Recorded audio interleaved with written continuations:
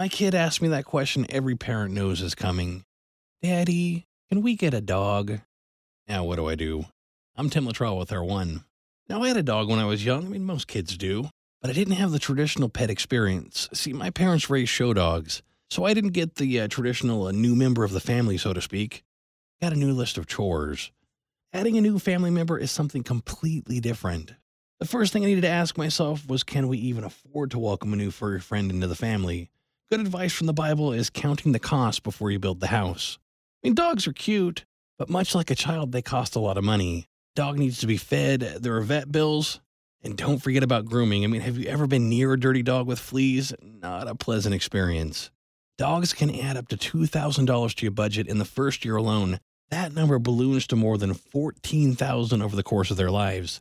And size matters.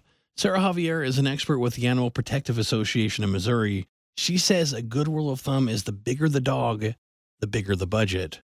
And there are ways to save money like getting pet insurance, and the Humane Society also has a list of organizations on their website that are willing to help if your budget is a little bit tight at the end of the month. But the one thing that you can't put a price on is the smile on your child's face when they meet their new friend. I mean, there's still plenty to learn, like remembering to walk your new pup before that potty dance turns into a unexpected cleanup opportunity.